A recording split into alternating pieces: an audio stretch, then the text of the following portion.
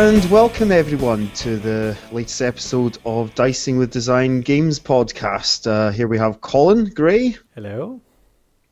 And Joe J. Prince. Hi there. And I'm Grant. Nice to meet you. Okay, this week, we often go astray when we pick our topics, leaving me to try and edit out me talking just now, so I'll say a pause after each one. Solo games. Wow, those are exciting sounding topics, aren't they, guys? Oh yeah, definitely the way you said it anyway. Whatever we decided they are in the end. Okay, so first of all, we thought we'd have our usual updates on what we've been doing. I think this is mostly based around our weeknight games for this list. Okay, yep, cool. So we're around at yours, Cole. What were we playing? We were playing. Well, I decided. Well, I suppose this led on from the last compulsion, actually, didn't it? That was basically, there was a game I wanted to play for quite a long time. I'd heard a lot of good things about it, and that's X-Wing. So I decided to go out and try and buy that just before you guys came over. Managed to pick it up in Highlander Games on Sunday night at about 8 o'clock. Probably the only hobby where you can manage to go out and buy something that you haven't managed to do so far at that time on a Sunday. But they have their board game nights on Sunday evening, so I got lucky. So we played a nice game of X-Wing, learned the rules really quickly, actually. It was really easy. I enjoyed it. I think we had a kind of, we had a mixed first game, didn't we? Yeah, I enjoyed it. Was that the first game? Yeah, it was the first game we played, wasn't it? I was playing the Empire. I had 2 TIE fighters, and Grant was Luke Skywalker, I believe.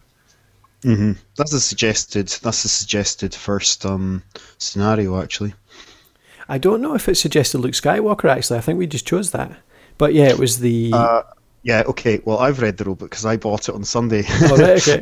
I bought it a couple of days ago, and it does suggest you do something like that. Although I don't know if we took the suggested loadouts for the... Should we introduce what the game is, first of all? Yes, go for it. We do that too much, right? This is what we're actually talking about, folks. Okay, so this is Fantasy Flight Games miniature-based game. I think loosely, not only based on the Star Wars... movies themselves, but based also on the largely from the computer, from the PC game X-Wing and the follow-up TIE Fighter. Would that be fair? Isn't it? Yeah, it's the Star Wars universe. Yeah. Well, everything you get in the basic set is in the movies, isn't it? In the basic view sets. Yeah. So you're taking on small models. What are they about? A couple inches long. Is our wingspan a couple inches? Not even. Probably not even that. Yeah, they're definitely a bigger sort of. Well, they feel nice. Playing a 3x3 table is standard, and generally you want like a star, a random splattered stars as a background, and that's what it looks like. They feel a bit more substantial than your standard miniature wargame stuff, don't they? Just because they're. I don't know. They're a wee bit bigger, but then obviously the scale's smaller because they're meant to be spaceships, so they're supposed to be massive. But yeah. Yeah, and they're pre-painted. Yes. Which is one of the major selling points. Anyway, back into the game. Sorry. Yeah. So played this sort of scenario close to the suggested starting scenario, I think. Yeah, exactly. Yeah, and it's essentially a dogfighting game, isn't it? It's a dogfighting game in the Star Wars universe. Yeah, well, it's based on Wings of War, I think it was, the World War II or World War One, but basically a fighter pilot game. Yeah, I suppose that makes sense.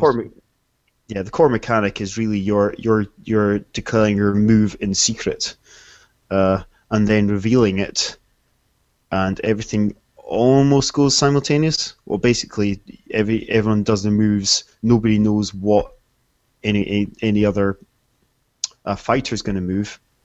Mm-hmm. Yeah, you can't change your move based on what the other person does. Basically, you have turns, but you can't do anything about it. Yeah, you have to anticipate what the board's going to look like. Well, the way the ships are going to move in motion. They can't just turn 90 degrees at will come in, do 3 pivots or something. It's you put down your movement and then it all happens, like you say, at the same time.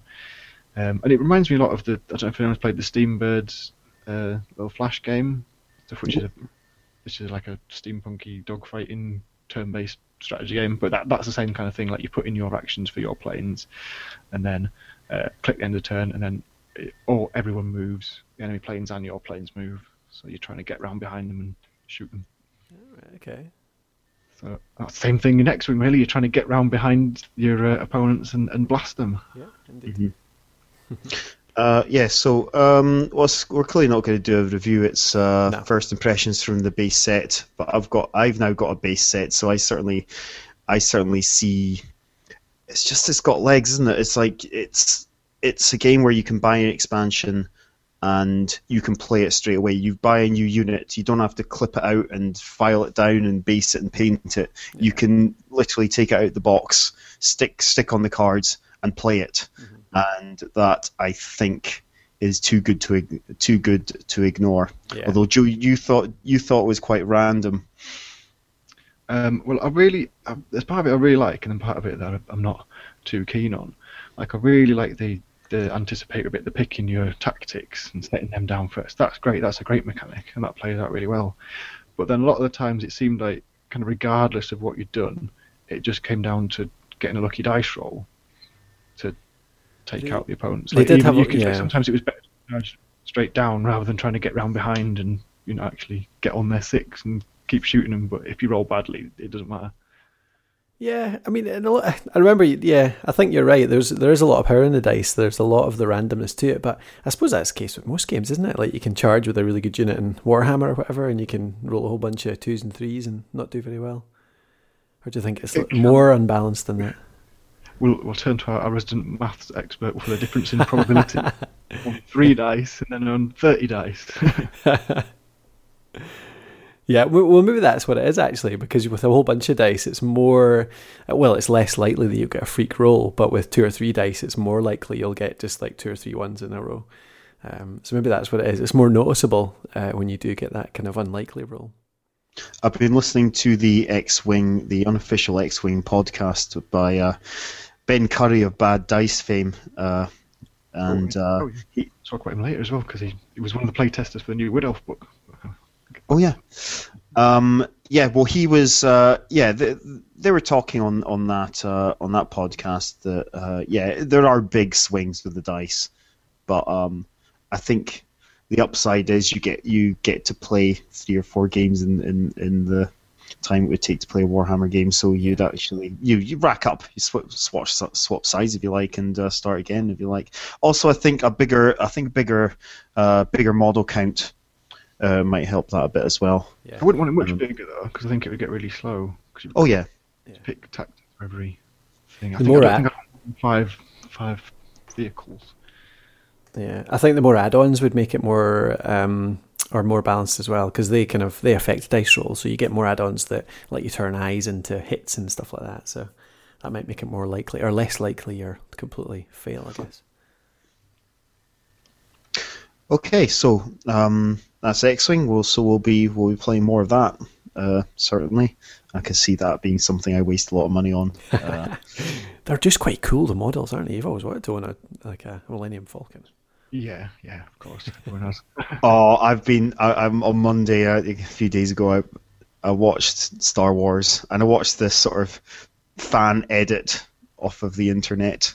Right. And it was pretty good. I mean, it was really, really good, and the X-Wing bit was superb. All in preparation, because there's not much fluff, and there's no fluff at all in the rule book, which is disappointing. But anyway, maybe I'll leave that for later review.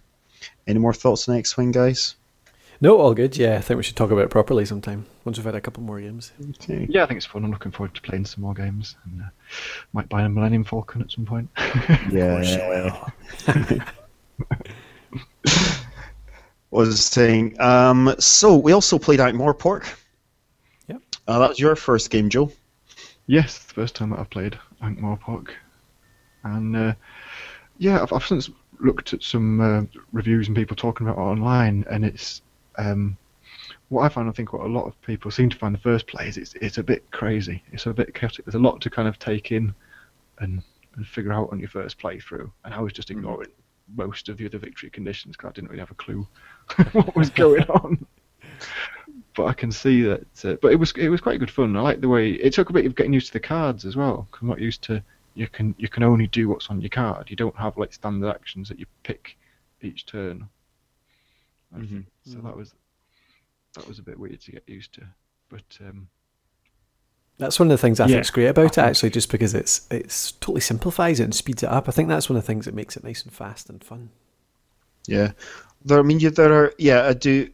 does help to play it a couple of times. Yeah, the first game is going to be wacky, but I've played it 4 times, and I got the card that let me look at all but one of the characters that weren't taken, and I worked out just from the first few turns, and that I actually worked out exactly what your characters were.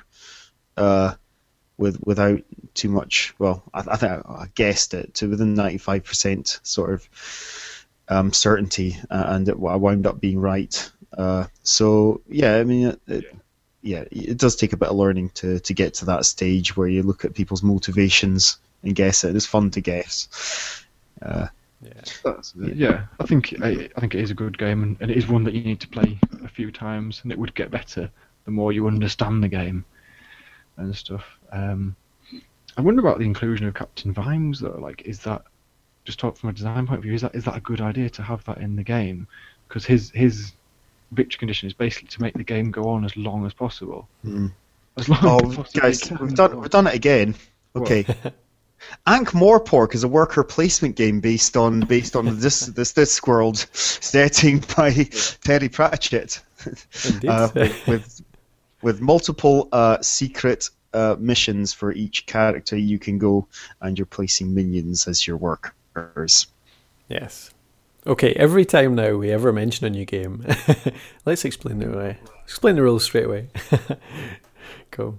It's I don't know, Joe, because when I've been Vimes twice now, 2 out of 4 or 5 games that we've played, I think, and it's not so much that you're trying to make the game go as long as possible, it's you're trying to make the game go as quick as possible. There's quite a few powers that let you roll over cards, like draw 4 or 5 cards at a time, and I think it actually almost makes the game go quicker, because you're trying to cycle through as much of it as much as it is possible, because you don't want anyone else to win regions or to get power or to do anything, basically. So you're just trying to mess things up and keep it flowing so that you get to the end of the pack.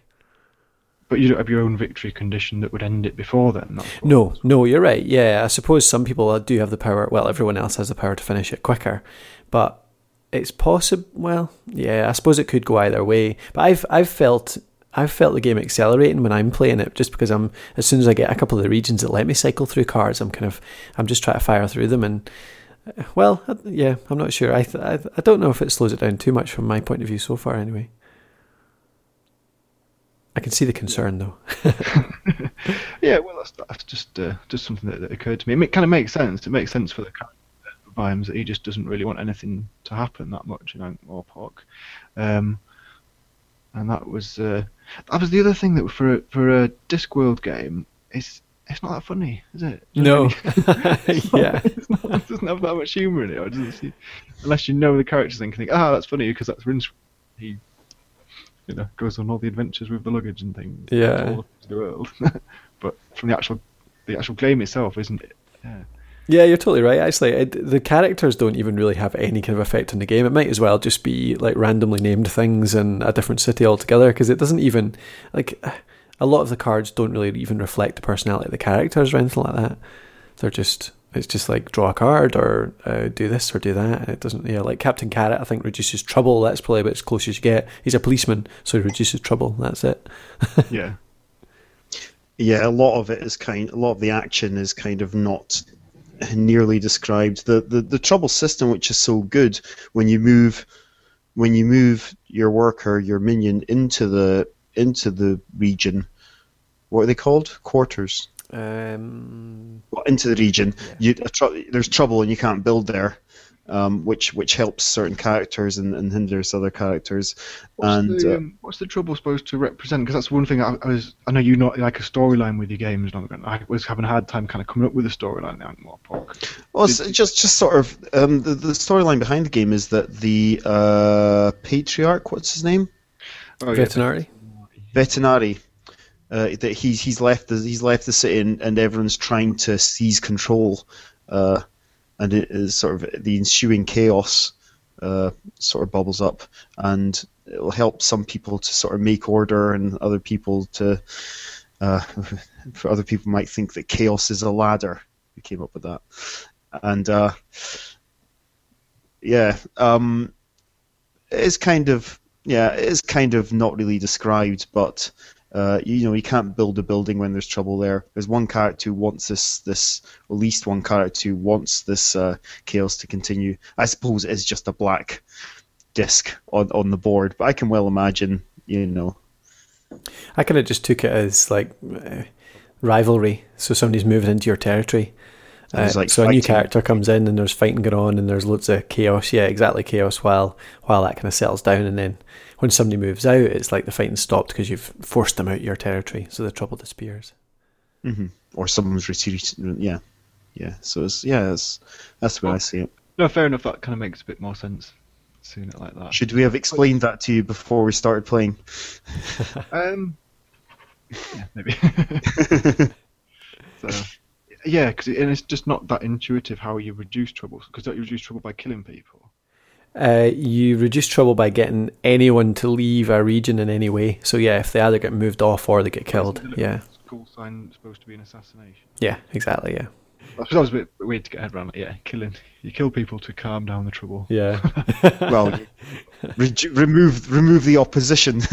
Yeah, I suppose. Well, assume it's a riot. If somebody gets killed, that's it, finished. I see it being a little bit more backhanded than that. Would be a little more, people coming in your back door and assassinate you in the night, or that sort of thing. But yeah, now it'd be good to have a proper chat about that someday as well, on a future podcast. We always end up talking about these things for 10-15 minutes in the intro, and then saying we're going to do a proper one, and then never do. Well, you don't want to until you've really had a good chance to hammer it out. You don't want to review something when you're basically giving a preview. Yeah. Right, so I think, is that all the non-compulsion games you've played? I think you were talking about Warpack, but I'm not sure if you want to cover that just now or not. Yep, Warpack's coming along, and I'll explain this, give a brief introduction or reintroduction to this one before we start talking about it. So this is Prince of Darkness Games. Say hello. Yes. Hello, everyone. This is Joe's in development 28mm, or scalable. We've been playing at 28mm. Fantasy war game. Rival and defeater of Warhammer Fantasy Battles. You heard it here first, folks. But we're using all their models because we have them. But you could use other models. Well, you wouldn't buy new ones for it, though. No. I will be soon. And so we played a game of that. So did we have any major differences in the rules since last time? I think we're now just, we're picking our own factions and designing them using the template which is part of the rules. Did we talk about my sea elves? I don't think we did. No. Okay. Introduction. Yeah, I think that is it's a good example of what you can do using the template. Because I have because I have basically a dark elf army. Nearly all made up of Warhammer models, and I've picked up a few Slanesh demon models as well. I thought it might be an idea to combine those models into one faction, and it's pretty relatively easy to do. So I decided to slightly retheme them to being sea elves, so that I could use a wide variety of models. And it's an alliance between the sea elves and the dark things that live under the sea, which are represented with Slaanesh models, which actually fit quite well because they're quite quite sort of aquatic with their lobster claws and their tentacles. Yeah, the scaly brutes. They've got it going on, haven't they? Yeah, absolutely. Oh yes, of course, the seahorse heads on their monsters. Oh yeah. Yeah, which works really well. So I've kind of I wrote a wee bit of fluff about it, just to make it all sort of tie in. So they wouldn't have to be evil. Well, I made them evil, I suppose, and slightly, and changed the story about them is now coming from a different place, but I'm using the same models, which I think is quite cool. And Joe, you were playing the. I was using your Chaos Warrior army to represent the Cult of the Prince of Shadows. Is that what your faction's called at the moment? I think I've just called it the Cult of the Prince of Darkness. Cult of the Prince. Let's keep the branding. So I was using them with your models, weren't we? And yeah, so I made one thing that I put in was I made sure and spent points on stealth because I thought my elves would be nice and sneaky, and half my army came on from the had the skill that they could come on from the side and from your flank in the second turn, which was quite tasty. Yeah, they infiltrated and took out my demon spitter beat. And that was what I was using as heavy artillery, which was like shelling your crossbow elves at range. But yeah, got assassinated by the infiltrators. I kind of went all out after that first. Yeah, he took one round of shooting at pretty much my main unit, which was the archers that weren't nearly close enough to shoot you. They're just getting shot off, so I kind of went all in, put both infiltrating units in, and took it out. But then they were all out of sorts and got charged, and I basically then had an army that was split in two, and you picked me off bit by bit, I think. Would be fair to say.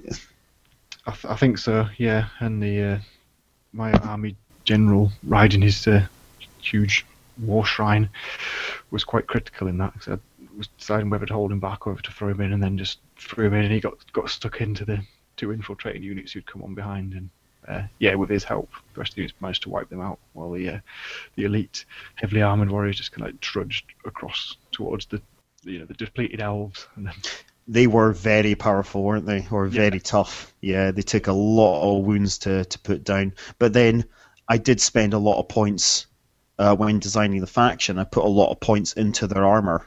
I give them maximum points for armor. That army doesn't really have much shooting. Yeah, it's mainly armor, and that points well spent, I think.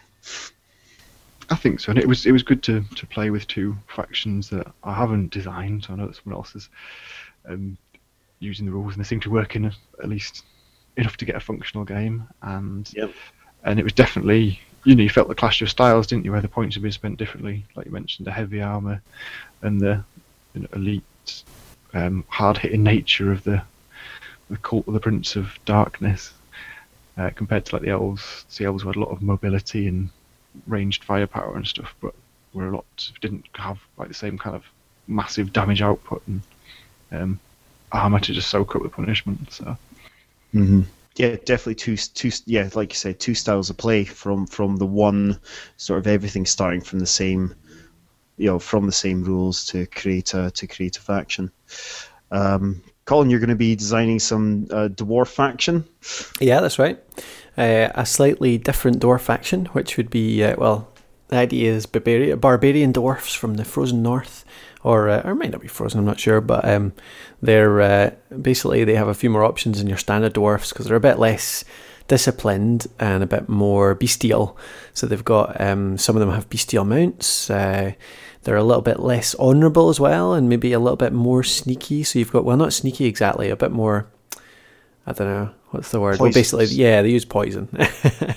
So, they've got like Slayer type guys. Are they jungle dwarves? Yeah, I suppose so. I kind of pictured them as rolling out of the snow, riding on polar bears and stuff like that. But actually, the more I've thought about it, the more it would be the more it could be jungle, like sort of savages.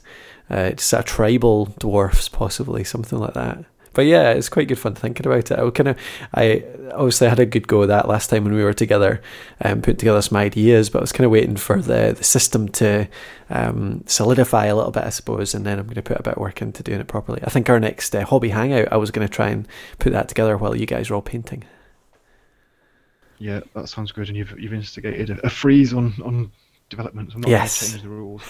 Another, say, 3 months, 6 months or something. I'm going to play test the rule set we've got. Yeah. There's still a lot like inside that, like writing up the factions. Yeah. I haven't finished yet. Yeah, cool. No, I'm looking forward to that, actually. It was good because I was getting quite into the idea of them the last time round. Just try to take what I love about the dwarfs, which is a lot, but try and plug some of the stuff that annoys me a little bit about them, i.e. the slowness and the kind of over-stolid sort of idea that they don't get any kind of coolness. They're all just sort of too honourable, and it's all just swords and hammering people, and that's it. So yeah, should be interesting. Cool. Okay, so we'll look forward to further developing Warpack, and we'll keep you posted on those developments. We've got a bit of news. Tell me more. I will tell you more. The you need a sound effect for that. The Chaos Reborn Kickstarter was successfully funded. I don't know. I know you had your doubts, Colin, and I played the sort of beta, I suppose, alpha version really. Mm-hmm. It was out, and it's chaos. Right. The gameplay is really just chaos with some from the 80s. Uh-huh.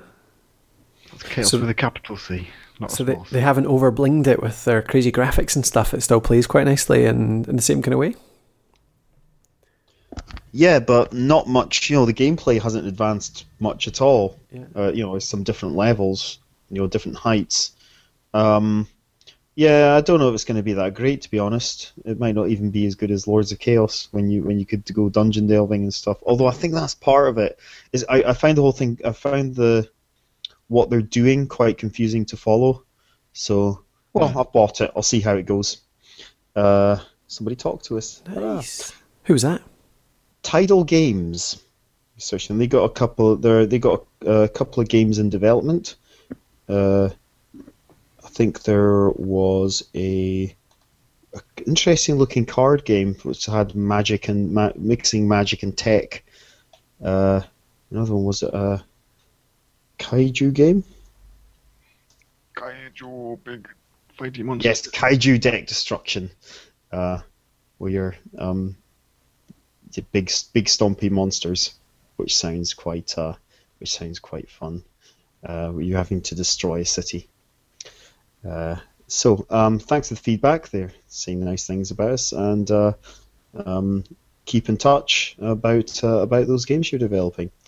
Yeah, that's news that I've noticed. I've got a quick Kickstarter that I've bought into, actually, which might be worth mentioning. They've only got 4 days to go, so it's very unlikely we'll get this out before it finishes. But you might be able to buy it afterwards anyway. It's called Insecurity. And the reason it caught my eye was I think it came up on Twitter. So I went and had a look at it.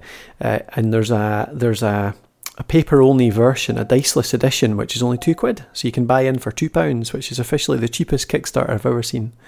But the principle of the game is it's really simple. It's just a dice game for 3 to 6 people, and it's about security people versus hackers. Basically, you're trying to hack into your employer's mainframe to snoop around for some state secrets and stuff like that. And basically, I think I've not looked in complete detail at how the game works in the end, but I think essentially you just get a couple of cards which have different dice combinations which mean different things, and a story gets told depending on how you roll it, and it's nothing more than that. It's just actually just keep rolling dice, you're telling a story as you go. It looks really good fun, actually. So you can play it with just completely normal dice. So I'm going to get my diceless edition, which is basically just the little security player mats, and we could probably have a game of it sometime soon. Yeah, sounds interesting. Yeah, cool. It's called, if you want to look it up afterwards, I'm sure they'll be selling it properly. So if you're listening to this after the Kickstarter's finished, just look for Insecurity on Kickstarter. 2 separate words, in and insecurity, and you'll find it. It says it's called tabletop. Oh no, that's the category. Sorry, being an idiot. I'm sure you can find it anyway. Tabletop games. Yeah. You will require a tabletop to play. Yeah. But yeah, it looks really cool. We'll report back on it after we've had a game. Okay, look forward to it. So, with that, that'll be all our updates. The final news. Well, the other thing is that the new Wood Elf books come out for Warhammer, which we saved that for a later edition. What should we do? Thanks. Well, let's just give your let's have 3 highlights from you, Joe. 3 highlights. Well, it's been waiting a long time for this book. It's how many years? 9 years since the last one or something. And the last one was written for 6th edition Warhammer. Now towards the end of 8th edition, and the Wood Elves finally get a new book. Yay! But Dryads have been ruined. Boo! That's the main downside to the new book, from what I can see. Like the Dryads, which are very nice models, some of the nicest plastics that Games Workshop produce, have now been violated with a Nerf bat to the point that they are utterly useless. Pretty much. Yeah, it's just like it's kind of rare for units to actually have a stat drop in between editions. They normally keep most things the same, but Dryads have lost their strength and their ward save and their initiative. And more importantly, they can't skirmish anymore. So it means you have to face the hassle of trying to rank up a unit which you built to not rank up. It was never designed to rank up. You have to buy more models, Joe. I've got loads of models, but I can't fit them together. That's it, you have to buy new ones to rebuild them. Well, I'll buy a new unit that's actually good, though. Who are now stuck with strength 3. You've got some lovely models to choose from in that new range, though.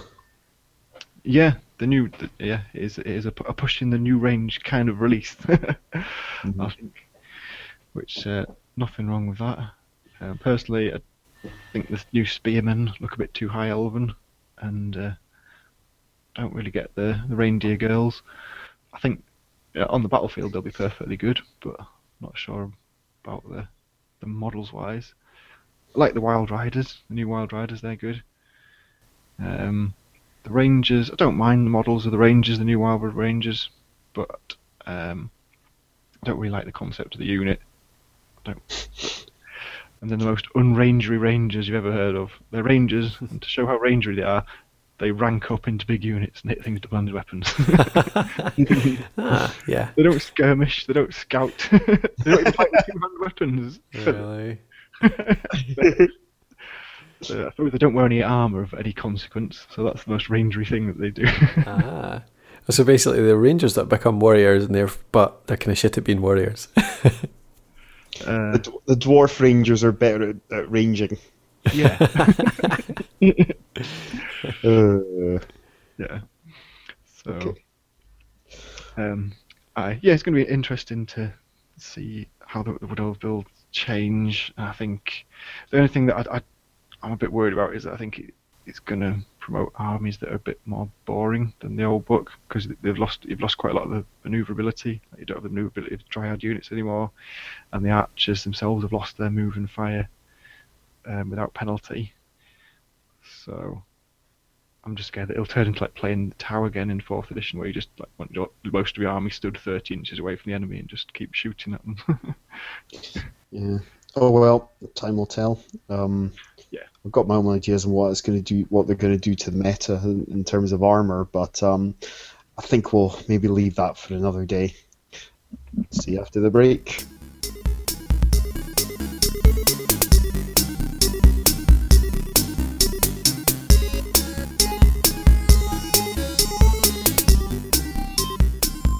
Right, welcome back, folks. We're now going to be discussing solo games, having talked about multiplayer in episode 22, which is the last episode, yes? I think so. Good stuff, okay. And so first of all, we thought we'd discuss a little bit about the main competitor to analog single-player games, which of course would be computer games. Competitor? I'm not sure if it's competitor, but it's probably the most common form of solo. Of solo games, yeah, definitely. Yeah.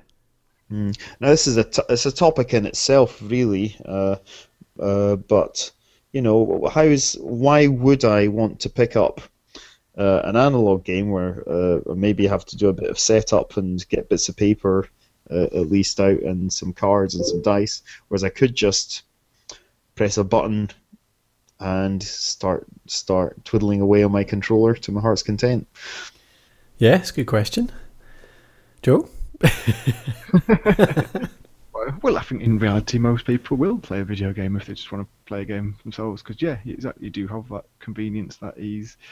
But when we're talking about role-playing games or storytelling games, and can you still get that kind of storytelling experience from a video game? I don't think you can. I think it's a different kind of gaming that you're looking for. And for me personally, I like a bit of action and the video games, all the strategy to be there, but I find it really hard to even pretend to care about a story when I'm playing a video game. Yeah, you're not interacting with it. Does it? It doesn't really matter. You can just click through all those text boxes because you can't really change the story. You're on rails on most of them. Occasionally there'll be like a do you turn left or do you turn right kind of question. Oh, multiple endings. You could turn left, but in this other game you could turn right. Yeah, I remember playing Deus Ex ages ago, and there are multiple endings in that, but the choices that you make towards those multiple there's one choice, and it is at the end. You can save it. Yeah. Yeah, I think that's what it comes down to, Joe, isn't it? It's the kind of whether you actually, I suppose before I start saying that is I actually quite like the story. I always get into the stories. I always watch the cutscenes, and I end up sort of treating it almost like a book, like getting really sort of involved in the story and actually quite enjoying it. I'm not sure what the difference is, like why some people would and some people wouldn't. But yeah, I suppose that's the kind of thing I was thinking about with solo games, is the difference between the totally on rail. So pick up a fighting fantasy, and you've got basically a kind of branching storyline. So it is essentially on rails, but there's kind of branching rails at some point, so you can go different ways and make your own decisions. But you always end up in the same place, really. Whether there's even 2 or 3 different alternative endings, it's still an alternative ending that tends to happen in the same place with the same context. It's just a very slightly different outcome, I guess. But the other games, and maybe where video games don't get it, maybe the advantage that paper games have is that you can be a bit more creative, so you can have more input in it. You can actually sort of influence it a lot more. You can put in your own creative elements, like even write the story in a lot of ways. Maybe I don't know if that's maybe the biggest advantage of paper games over analog ones. Digital ones. Yeah. Well, I think talk about Fighting Fantasy, and I've just this weekend bought more of them. So slowly my bookshelf is starting to look more and more like John Menzies from the 80s, the magical Fighting Fantasy game book section that I always wanted. The games they're actually cheaper now than they were originally for most of the books, which is awesome. It's always good news for a collector. What was good about those ahead of computer games is, you're filling in a lot of the gaps in what you're hearing and seeing, because you're given a description of what's going around. Nobody's recorded sound effects for what it sounds like when you're swinging your sword and hitting folks, or what the dank dungeon looks like exactly. So because I think you can be more involved because you are filling in those gaps by yourself and using your imagination, which was vital in the 80s because the technology wasn't there for the digital games. Though I suppose eventually, the market really fell out for game books because computer games could do a lot of that, and people kids went towards the. I went towards the digital games. I stopped collecting Fighting Fantasy. Couldn't be bothered with it. So the kind of the fact that you could use your own imagination actually didn't really didn't make up for the fact that it was a whole lot more hassle to play a fighting fantasy book. Yeah, I mean, yeah. So nowadays, I've gone back to the other way around, and I played one digit. Really just played apart from, I suppose, a bit on my phone, but not even much of that. I mean, I played XCOM, as I'm sure all our regular listeners know, Yeah. and yeah, and that's it. An XCOM, as I've said, is really just an analog game, but with I could literally play it as an analog game on a tabletop without having to even think about it too much. Yeah, it just does all the maths for you, basically. Yeah, and gives you a representation. Yeah, absolutely. Yeah. Okay, so why would you? I suppose I might go into. Right, so I think analog v digital will maybe leave out till later. I think we could spend an episode on that. Yeah. So, do you want to say anything more about that just now, Joe? About not specifically about the digital, but I think the key thing in solo games is like, where's the adversity coming from? You've got to have some mechanic, I think, that generates that kind of conflict and adversity for your character, and then how gripping that is and how interesting that is I think is what keeps you playing the game or not. Mm-hmm. Well, how would one go about designing a game like that, Joe? Well, how I went about it was I hadn't really thought about designing a solo RPG, but then a few years ago there was a contest run by Emily Careboss of Black and Green Games on her blog to try and get a load of people to design solo playing games, solitaire RPGs, I think they're called. And it happened to coincide at the same time that Ron Edwards was doing one of his Ronnie's competitions on the Forge. So I combined the two and did the Swords of the Skulltakers, which was using the ingredients from the Forge to write a solo player game to try and meet the solitaire challenge. And for me, that adversity is the first thing that you need to find some way to generate, or some sense of how that's going to play into the game. Because usually, in a multiplayer game, the other players are your adversity. You're playing against them. It might only be one if it's like a classic GM and gaming group setup, but there's going to be at least one player who's responsible for creating adversity for you to strive against. Strategize against and hopefully overcome.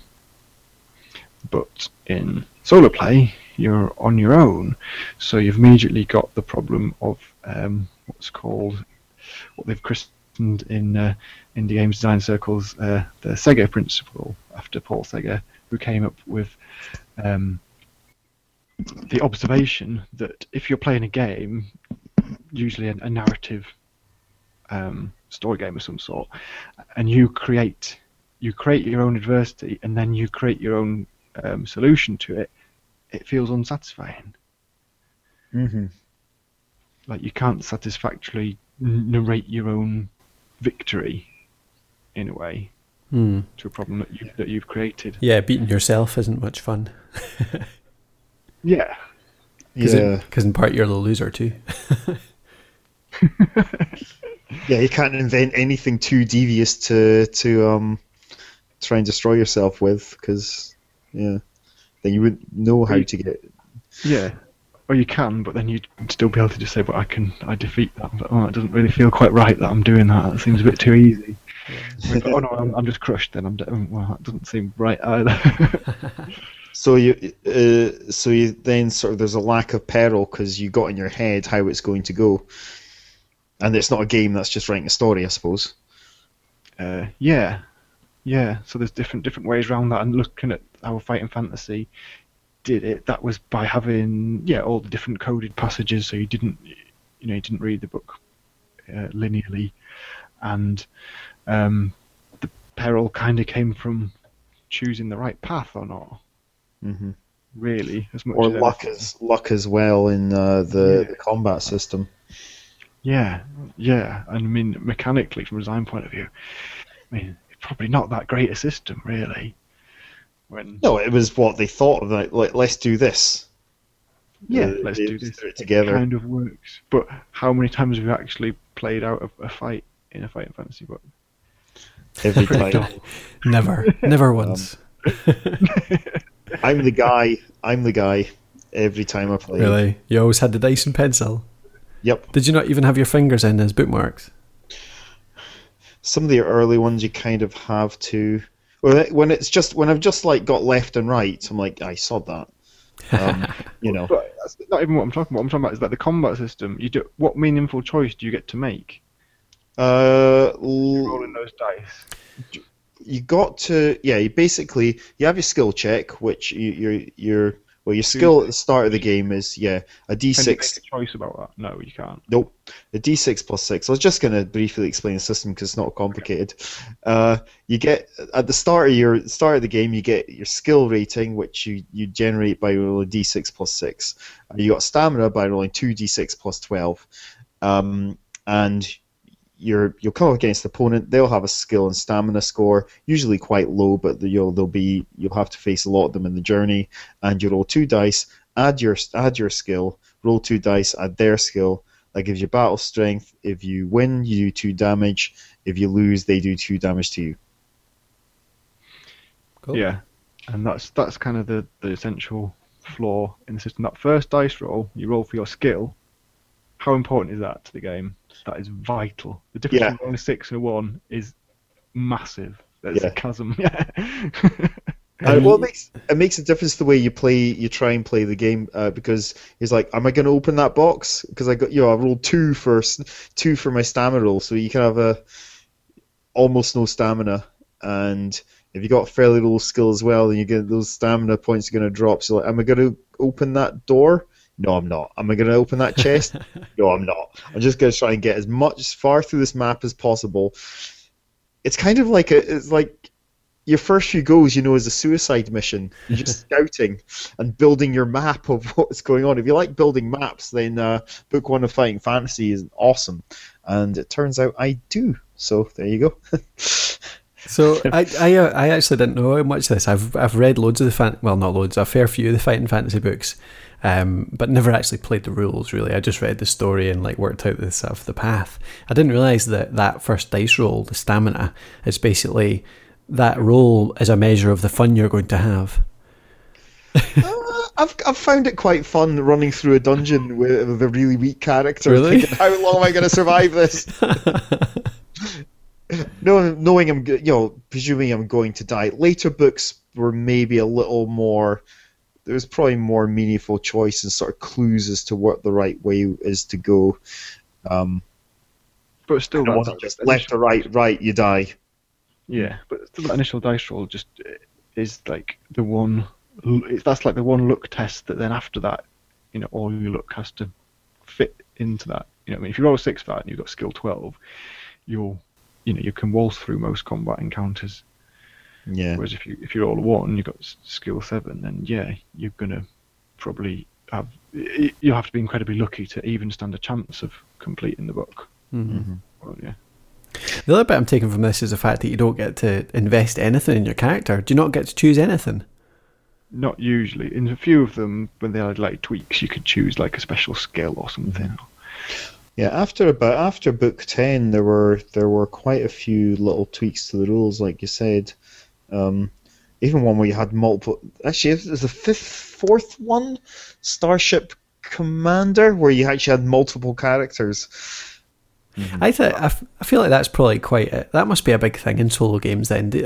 With Swords of the Skultakers, Joe, what do you do at the start to invest yourself in the world and the character and all that kind of stuff? I mean, that's how you buy into multiplayer games as well, isn't it? You have to own something of either at least the character, if not actually of the world itself as well.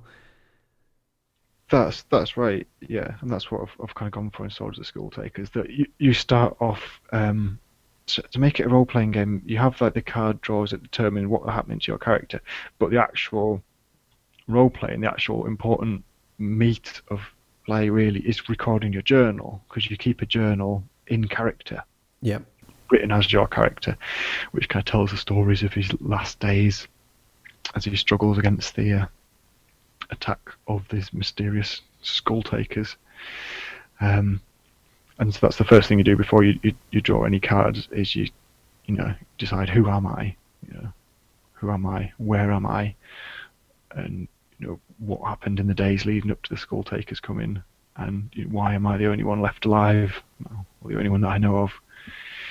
So it sets you up in that kind of, to tell a survival horror, or hopefully survival horror, post-apocalyptic kind of tale, but it can be in any genre you want, so people can switch it to have it like in a samurai setting, or Wild West, or Grant, you did like a kind of Persian, Arabian kind of setting. Yeah, sort of Arabian, sort of fantasy Arabian setting. Thought it might be just sort of randomly. Thought it might be interesting. Yeah. So what's the adversity then, Joe? You're talking about that. Okay, well, the adversity is the Skultakers. But how do they manifest? Well, they're coming to try and remove your head from its body, and you've got to try and survive as long as possible, or find out if there's a way to defeat them. And the way it happens is, as you're writing your journal, you track every night, and as every night passes, you draw a number of cards equal to the number of the night. So 1 for the first night, 2 for the second night, 3 for the third, and so on. Mm-hmm. And these are from a tarot deck using the minor arcana. But every card you draw that's a sword, indicates the Skultakers have found you and they're attacking you, so you're under threat. You have to defend yourself from that. So as you can see, there's a 1 in 4 chance of any card being a sword. So as the nights go on, you're going to get to the point where you're going to suddenly be attacked by a whole mass of these creatures, which you probably can't hope to defeat. Yeah. Mm-hmm. So is the idea of the game is that you're doomed, but it's just how you go about, or can you win it? You can win it. It's possible to win. It's a forlorn hope in my experience, but there is hope. Yeah, there is a hope. It's possible, but very unlikely. Right. I would say, and although it has happened, I've seen people post online about how they've done it. What were you saying about following the rules in the fighting fantasy? So, I wasn't talking about Jason Morningstar, who, misread the rules and won it on day 3. So, but it was okay, because as GM, he allowed it.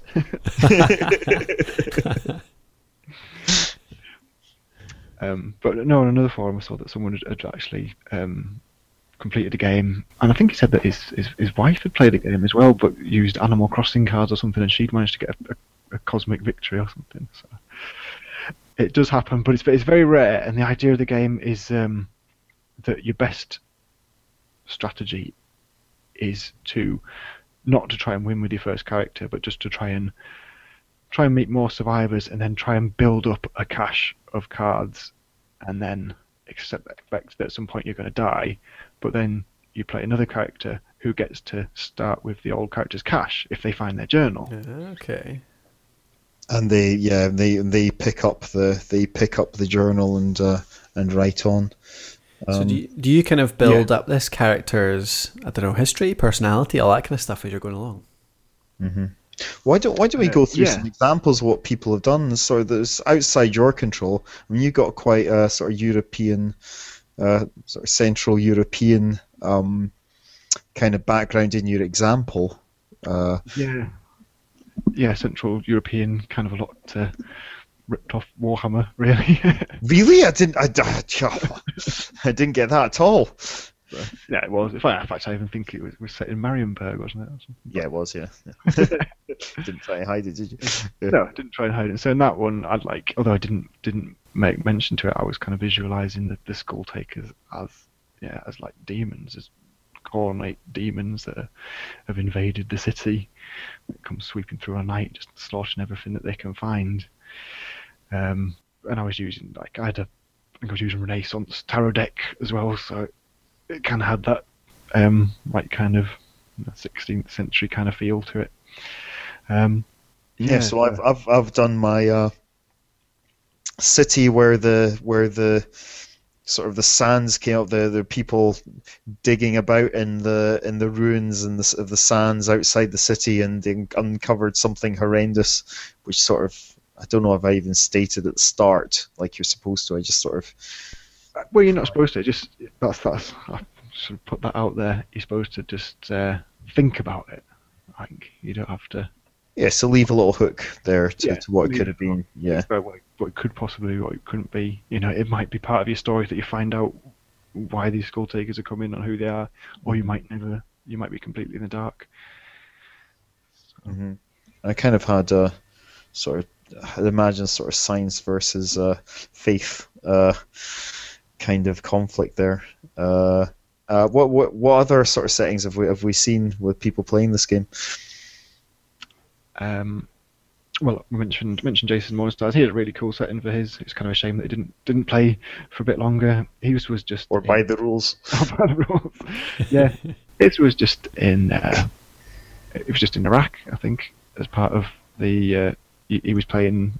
He had been the embedded translator to like a US unit, and then they just all got wiped out, and he was the only one left, like crawling through the bombed out city and stuff. That might have been where I think you're telling me about that, and that's why I picked a desert. Yeah. What else did you see? Was somebody just went into this mysterious house that was never ending? Oh yeah, that was I think that was Jamie Cook who was doing it online recently and stuff. Yeah, so he had this like weird, surreal, dreamlike kind of setting where his character had wandered into this huge apartment building, which didn't seem, every floor looked the same, and there seemed to be no bottom or top, and was just kind of trapped in this nightmare world of trying to find what was going on, trying to find a way out of the dream. So that was quite interesting. That was quite freaky, and and Ron Edwards did an interesting one as well, where it was just this normal guy, like living his kind of blue collar life in America, except he was the only one who could see what was really happening. He could see, like, everyone else was still living their lives and going around him, but he could see these Skulltaker creatures and he could see them like decapitating people and leaving their heads on spikes and stuff with a blade that dissected reality and stuff. Yeah. Is that not similar to They Live with Roddy Piper? Yeah. I think that's why he said that was one of his inspirations. Yeah. Yeah. Oh, I've not seen that in ages. Gotta see that again. Anyway. So lots of possibilities. Has anyone won without cheating? Well, a couple of people have posted online in a forum. I can't remember, I'll have to try and dig the link up and put it on the Dice with Design page. Put it on the blog, yeah. Yeah, put it on the blog. There was I need to check it out, the post as well, because he did a really cool write-up of a samurai game as well, which should have really good ending. I won't try not to spoil it and stuff. Spoil it, okay. Meeting all these different characters and trying to get from place to place, and kept finding everywhere it was going had already been destroyed and things. And he said that he posted again on the thread like a few months later just to say, yeah, I did it, I've got a victory. I managed to win. And he said that he was actually not going for a victory that time. He was going to just try and get a good cash to hand on to his next character, but just managed to get lucky and find the right major boons and escaped with the Emperor and Empress to start a new life in a better place. Yes, I managed to draw the death card on my second attempt at a major boon. That was not that, and that actually, unlike a lot of fortune tellers will tell you, the death card here means death, not rebirth. Nope, not leaving behind your old life. Nope, just death. Actual real death. Taken. To be fair, if I'd played the system a bit better and, like I said, had some followers to take over, then that would have gone better. What do you reckon is capturing people about that then, Joe? It sounds like you're getting quite a lot of good feedback on it. What is it that most people are finding fun about it? I'm not sure. I haven't had tons of feedback, but bits and pieces, and people seem to enjoy it. I think it's good for that buy-in. I think it's close to actually getting to a role-playing game that you're playing on your own stuff, because you actually do start immersing in that character bit and thinking as that character. That's the idea. I think I need to tweak it a bit with a rewrite and stuff, and just to stress how important it is to do that journal entry. And but yeah, I think that's it. People like, because it gives them, they buy into their character and they buy into the world that they've created, and then it's that kind of forlorn hope, but still a hope of trying to overcome this situation. Yeah, sometimes it's that really challenging thing can be fun just because it's so ridiculously hard. It's like even incremental, tiny little improvements every time you play it are enough to keep you going. And one of the inspirations, of course, was our Night of the Orbs in the Rolemaster campaign we played with that.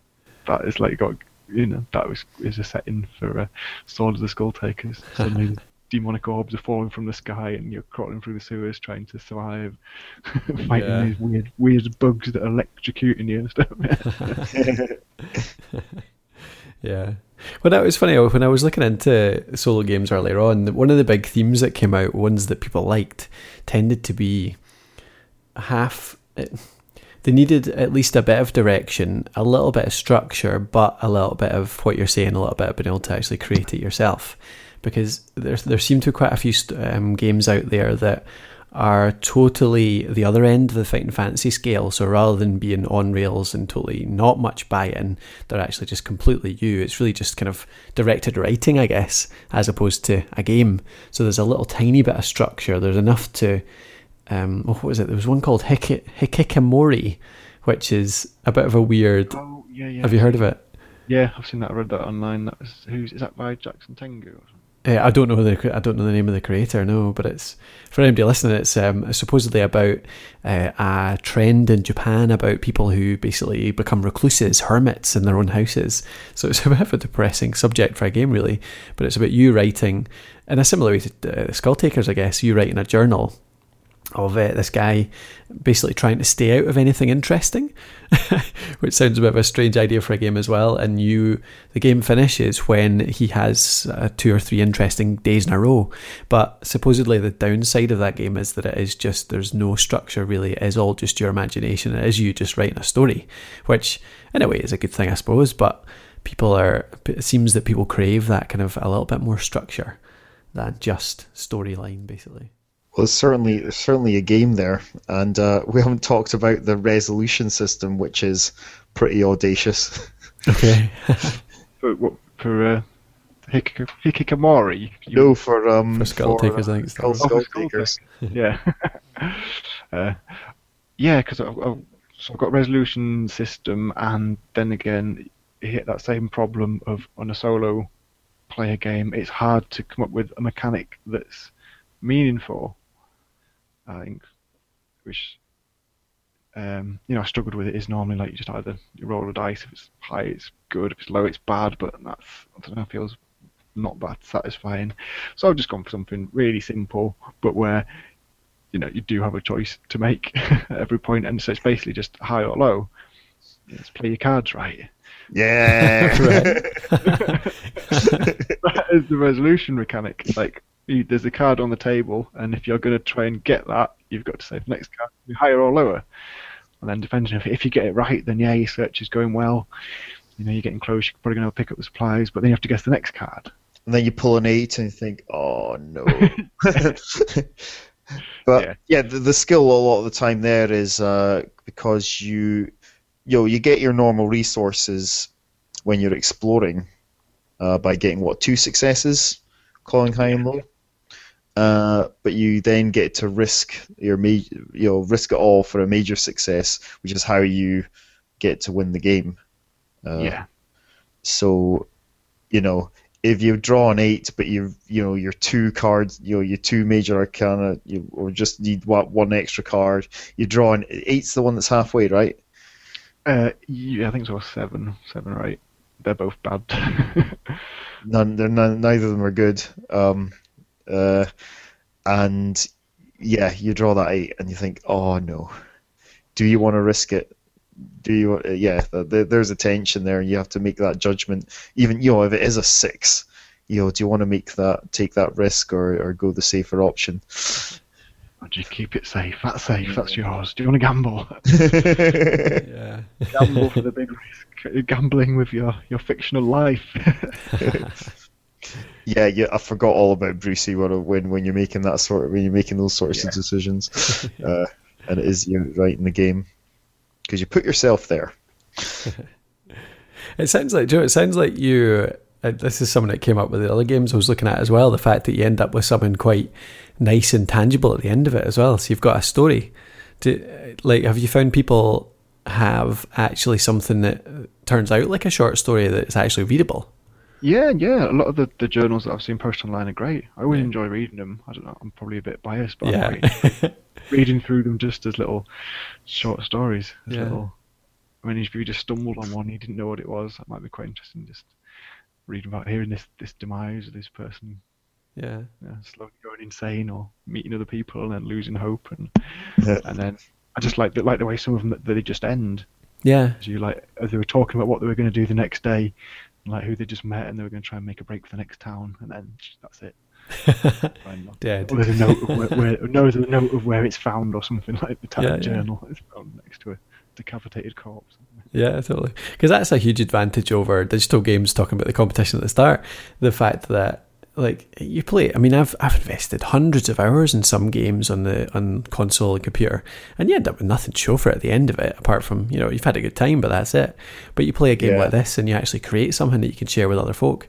It turns into it's not a game at the end, but you're still. It's not a multiplayer game. Sorry, is what I mean. But you're still sharing something. You're still actually getting a bit of feedback. Someone goes out there. And that was one of the challenges I was trying to meet on the Solitaire RPG design competition, because they had a list of different challenges that you could meet, and part of what I was trying to design was that the play creates an artifact which you can kind of then use outside the game, or like you say, you can share to people, or get some of them together, and it's just it's fun to read through.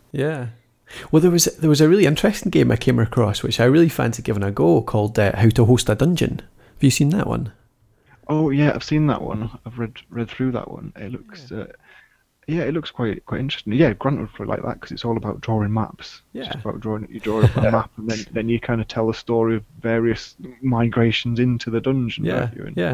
Yeah, basically the principle is, if anybody out there hasn't heard it, is it's almost like it's making a game out of creating a setting for a role-playing game, and that's what you end up at the end of it. So you've got 3 phases.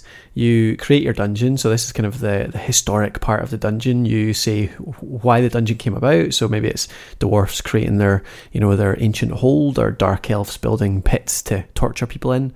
And then you've got a second age, which is the monster age, so that means the dwarfs or the dark elves have died off, or they've left to go elsewhere. Orcs and goblins and skaven and dragons and things take over, and they start just raiding the upper world. And then the last phase is the age of villainy, so an arch villain of some sort takes over the dungeon and starts using it as his base of operations to menace the overworld and try and take over.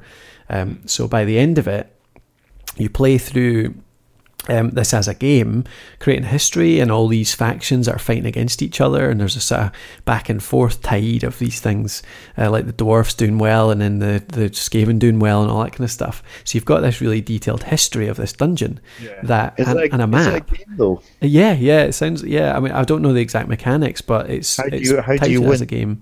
I'm not sure if it is a game in a winning sense. I was just mentioned as well, it's by Tony Dowler, and it's on Planet 13. Sure, yeah. Yeah, I'm not sure about a winning mechanic. I don't know about that at all. But maybe it is more that you're just creating something. Yeah, you've got this thing at the end. I don't think it's intentionally made to create something to play with, a multiplayer dungeon crawl type game, but it's just that you happen to end up with something that could be used for that. I think that might have been part of the intention in Was it? designs. That you create a really in-depth dungeon, so when you play a character as strolling through it in a role-playing game, you can give them so many things and hints. You've got all that history to draw on, so they might find something from the second age and be like, oh, what's this doing here? We have no idea. We thought it was just a Skaven Warren. Yeah, yeah. The elven artifacts we're finding now or something. yeah, totally. I thought it sounded like great fun, partly because of the creative aspects of it, the fact that you can make lots of decisions in there, and I noticed that you can get killed, so the dungeon master can die. So I guess there must be a certain amount of winningness if you get to the end. But yeah, just the fact that you end up with something really tangible at the end, I think is quite cool. So what's your sort of avatar? What's your role in it? I don't quite understand. If you can lose or die, what's coming to an end? What's the peril? The impression, you might know more than me, Joe, but the impression I get of it is, from my sort of brief reading, is that you're acting almost like a god. So it's like a kind of populist type game or something like that. So you're kind of influencing what the races are doing. So you can kind of give the dwarfs a wee prod in the positive direction, or you can send more monsters in to try and kill them off or stuff like that. You make decisions and you make dice rolls and stuff, so you have an effect on it. But it is a bit of a just influences maybe, as opposed to actually playing particular characters. Yeah, to be fair, I mean, I read it a while ago. I can't really remember exactly how much influence you had, because there was an element of that, but it wasn't. It's not really upfront with your character, is it? And sometimes it seems like it's more about telling the story of the dungeon than telling your story. But there's nothing wrong with that, and that's quite a nice way of doing it. Yeah, no, definitely. But like I say, there were things for when you're playing certain dungeon masterminds, isn't it, that you're trying to build up your territory or something like that. Yeah. There's a kind of intangible character. I think you're the dungeon master, but you're kind of represented by the races at that time. So it's a bit small world, I suppose, isn't it? Yeah, that's probably good analogy. Yeah, but I quite fancy having a read. I think there's a free version out there, isn't there? Yeah, I think you can download the free version, and then it's pretty cheap to get the official version. So everyone should download one. Indeed. But yeah, I'm not sure whether that is part of this, but I kept just coming up with the idea that when you're trying to create a one-player game, you're just going to, most of the time by default, you'll end up with probably a whole bunch of tables, basically. So you've got a whole bunch of tables that you're going to roll on to create random events. And I suppose the skill in making a good one is that these tables have to be a bit structured, possibly, so that they're not just completely and utterly random, so that it does create some kind of, maybe a little bit of predictability, but not enough that you can tell exactly what's going to happen, but it just creates a bit more of a narrative, as opposed to just a whole bunch of things stuck together. Like what's that board game, the D&D board game, which you guys hate because it's just basically a whole bunch of random crazy shit happens one after the other? Yeah, Rafa Shardlon. Yeah, that's the one. So if lots of random good stuff happen, then it might be okay, but you can't go and fit and healthy and it's just a downward slide. Really? Yeah. I'm poisoned. I'm stunned. There's a couple of archers. There's a flaming boulder falling on us. The walls are lava. Everybody move. We're starting to drown. Yeah. So is the skill then actually making it so that kind of thing can happen, but in a more narratively based way, so that they kind of tie together at least. Like there's some kind of decide what kind of game you want it to be. I mean, there are some really ancient solo games. There's one called like Barbarian Prince that was just like that. It was like loads and loads of crazy tables, and it was laid out all hexes, and you roll randomly to determine where you turned up and who you met and whether you could move each turn or not, and how many. And I don't know. I think those kind of games have had their day. I think the trick to making a good table is probably just leaving it suitably vague to give you just a bit of a pointer with enough detail enough detail to give you a pointer without just deciding it. I mean, I don't know if I've spoken on the podcast before about the crit tables that we're using for that game of Labyrinths and Lycanthropes. Oh yeah. We used the Rollmaster crit tables. Now I've only ever experienced those with Matt telling those as GM. Yeah. Whenever we rolled a crit, he'd come up with these huge explanations of what's going on, but he's rolling on a crit table, and they're actually brilliant. Oh Like, yeah, the I'll never slag off the tables ever again. Yeah. Not the crit tables anyway. The difference between you get hit by an E-crit in the eye or something. yeah, but it gives you just enough description to let you know, your brain is, you've taken a hit to the ankle. There's an arrow, the arrow's sticking out of it. What was it? Or it'll tell you your eyeball explodes. But it'll tell you just enough detail, just enough that you can name. Yeah. Basically, they're all very detailed, but in a totally 1 or 2 word way. So that you have to actually put the kind of colour around it, I guess. Yeah. So have you got the book there, Cole? I probably do, but I'm no idea where. Take me too long to find, I'm afraid. Yeah. But no, you're dead right there. There's another game that actually that brings to mind just that I found earlier on called Traveller, which is apparently a really old one. Oh yeah, Traveller's like a massive game. Really? See, I'd never heard of it. I'm totally. Oh yeah, the generation is like a game in itself. Character gen. Yeah. Really? Well, there's a lot. It's possible to die in character creation. Oh, really? That's pretty cool. Well, I came across the fact that a lot of people play that solo. Apparently, there's a kind of system around merchant rules, apparently, where you can basically start creating your own sci-fi setting. It's kind of like the How to Host a Dungeon almost, in that you create a futuristic, well, it's basically creating a galaxy. But the point about that is that brought it to mind there was because it has a table, but it's kind of a two-tier one. So you roll, where is it here? 16. 16? You don't get a D16, do you? I'm not sure exactly how the dice rolling works here, but you've got 16 options initially, and then you've got D6s after that. So you roll 2 dice, roll 1 to get the kind of the first level, which could be something like, so say sell cargo, or buy equipment, or sell equipment, or healing, or event.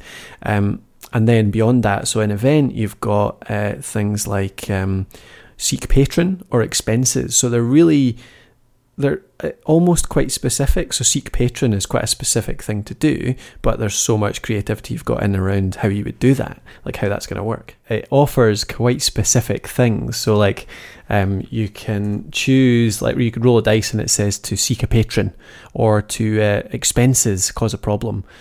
So basically it's quite specific things almost, but there's tons of room in there to be creative around it. So it's like you create the setting around those little pointers or those little prods, I guess. So I just thought, it's really similar to what you were saying, Grant. But I thought it sounded quite interesting anyway. Partly because it's a sci-fi setting and you don't see a lot of them. Oh, there are plenty of them. Just we don't. We tend to use fantasy, I think, ourselves. Well, maybe you're right. I just don't come across them very much. So yeah. I don't know if you need tables for solo games. I mean, a lot of them, I suppose, would rely on them. Mm-hmm. Mm-hmm. I just mentioned it because I felt like it's almost the default. It's kind of what you would imagine is maybe the easy way into a solo game. Well, I think that's one of the easy ways for putting in structure, like you were saying, for if people want to put structure in games. But I suppose a lot of games do go the other way and just make it a lot more kind of free form and flowing. And I'm thinking of a game called Beloved by Ben Lehman, which was one of from the RPG Solitaire Challenge, which is just kind of weird, and it's one that whether it's really a game or not is hard to say, because it was kind of like you're trying to rescue your true love. It's kind of like Super Mario Brothers, like you're trying to rescue your true love from the clutches of this evil monster by jumping on turtles. Which is, well, that could be a way of doing it. Well, the monster is supposed to be indestructible, undefeatable. Like there's no way to beat it. And you draw a picture of the monster, then carry it around with you, and keep thinking about it in your head, playing out the battle until you figure out a way to beat the monster, and then you rescue your beloved. Except she's not really your beloved. It's just someone who's very similar to her, but different in a couple of ways. And then you decide if you're going to stay with her or not, or whether you want to really find your beloved. And it just kind of keeps going like that until you decide to stay with one of these girls that you've rescued. All right. or you just keep going forever. Yeah. Playing against these monsters. So that's odd. It's pretty weird. Yeah, a little bit. It's pretty weird. Yeah. And it's like, is that really a game, or is that more of a thought experiment? Or yeah, is that? Yeah, I don't know. Well, I found a few people talking about the fact that the best solo game is daydreaming. You just sit there and think about things for half an hour. Imagine if this happened. Imagine if that happened. What would happen then? But yeah, that's the extreme, but it's not a game. No, not at all. Although, anyway, we can talk about the definition of a game another day, but yeah. That's a good point, actually, yeah. Yeah. There's another topic. Another topic, yeah. We probably should have done that already, shouldn't we? Yeah, probably. We don't know what a game is yet. Episode 1, what is a game? Dictionary definition of a game is... Yeah. Actually, I did a gamification course just recently for some of my teaching stuff, and it went into some of the science behind what makes a game and how do you differentiate games from just simple fun. It's actually quite some interesting stuff in there. Yeah, we could cover that later. Cover that in another podcast. Anything more to say about solo games? I will say Space Hulk and Advanced Hero Quest both had solo rules for solo play. I do remember many years ago playing Space Hulk on my own, playing the solo missions, and that works quite well because the Gene Stealers just keep spawning, and you can just use fairly simple rules for how they attack, and it's just about trying to survive with the Marines. Probably a bit easier than playing against a human player, but still works. Still just as deadly if they get to you, those Gene Stealers. Yeah.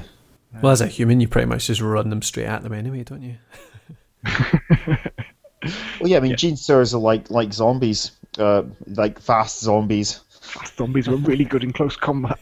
Yeah, but that's their thing is except sometimes they'll either lurk or they'll charge you. And if you're playing against someone who's beginning at Space Hulk, you'll give them the Gene Stealers because they've basically got two choices to make. Yeah, that's true. And Advanced Hero Quest as well had its own solo play rules, which I've played a few times. In fact, I think we sometimes use the solo play rules when I was playing with my friends, so we could both have heroes. Yeah. Okay. Also, you made into a collaborative game. Yeah, we made into a collaborative game, so instead of having one person running the monsters, we were both running heroes. But yeah, the monsters fought by the solo play rules, and again, that worked okay. It's probably you lose a certain something, but and there's those simple kind of games. You can just have a almost AI pattern for the monsters. I suppose. I mean, the design for a solo game could be exactly the same as for a collaborative game. A lot of the time it is. If you're only playing, if your friends are playing against the game, there's not much reason why you couldn't just play against the game yourself. Let's go for a break just now. When we come back, we'll do our outros and say goodbye.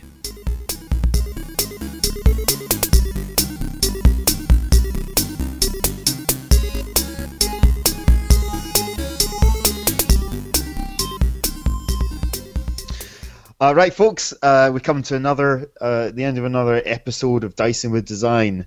If you want to get in contact with us, and we'd love you to get in contact with us, there are many ways of doing so. We're on all the social media. Okay, you can just Google us for that. Use our website and leave a message there. And on Twitter, we're at DWD Podcast to keep up with our news. Will that do us, guys? That'll do. Yeah. DicingWithDesign.com. DicingWithDesign.com. DicingWithDesign.com.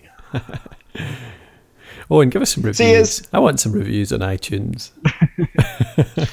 I'm always going to say that. That'll help us out. Even if you say we're shit. As long as somebody's talking about us, I don't care. No. Emails to tell some shit. Yeah, okay. 5-star review on iTunes. Cool. Thanks for listening. Bye-bye. Yeah, bye.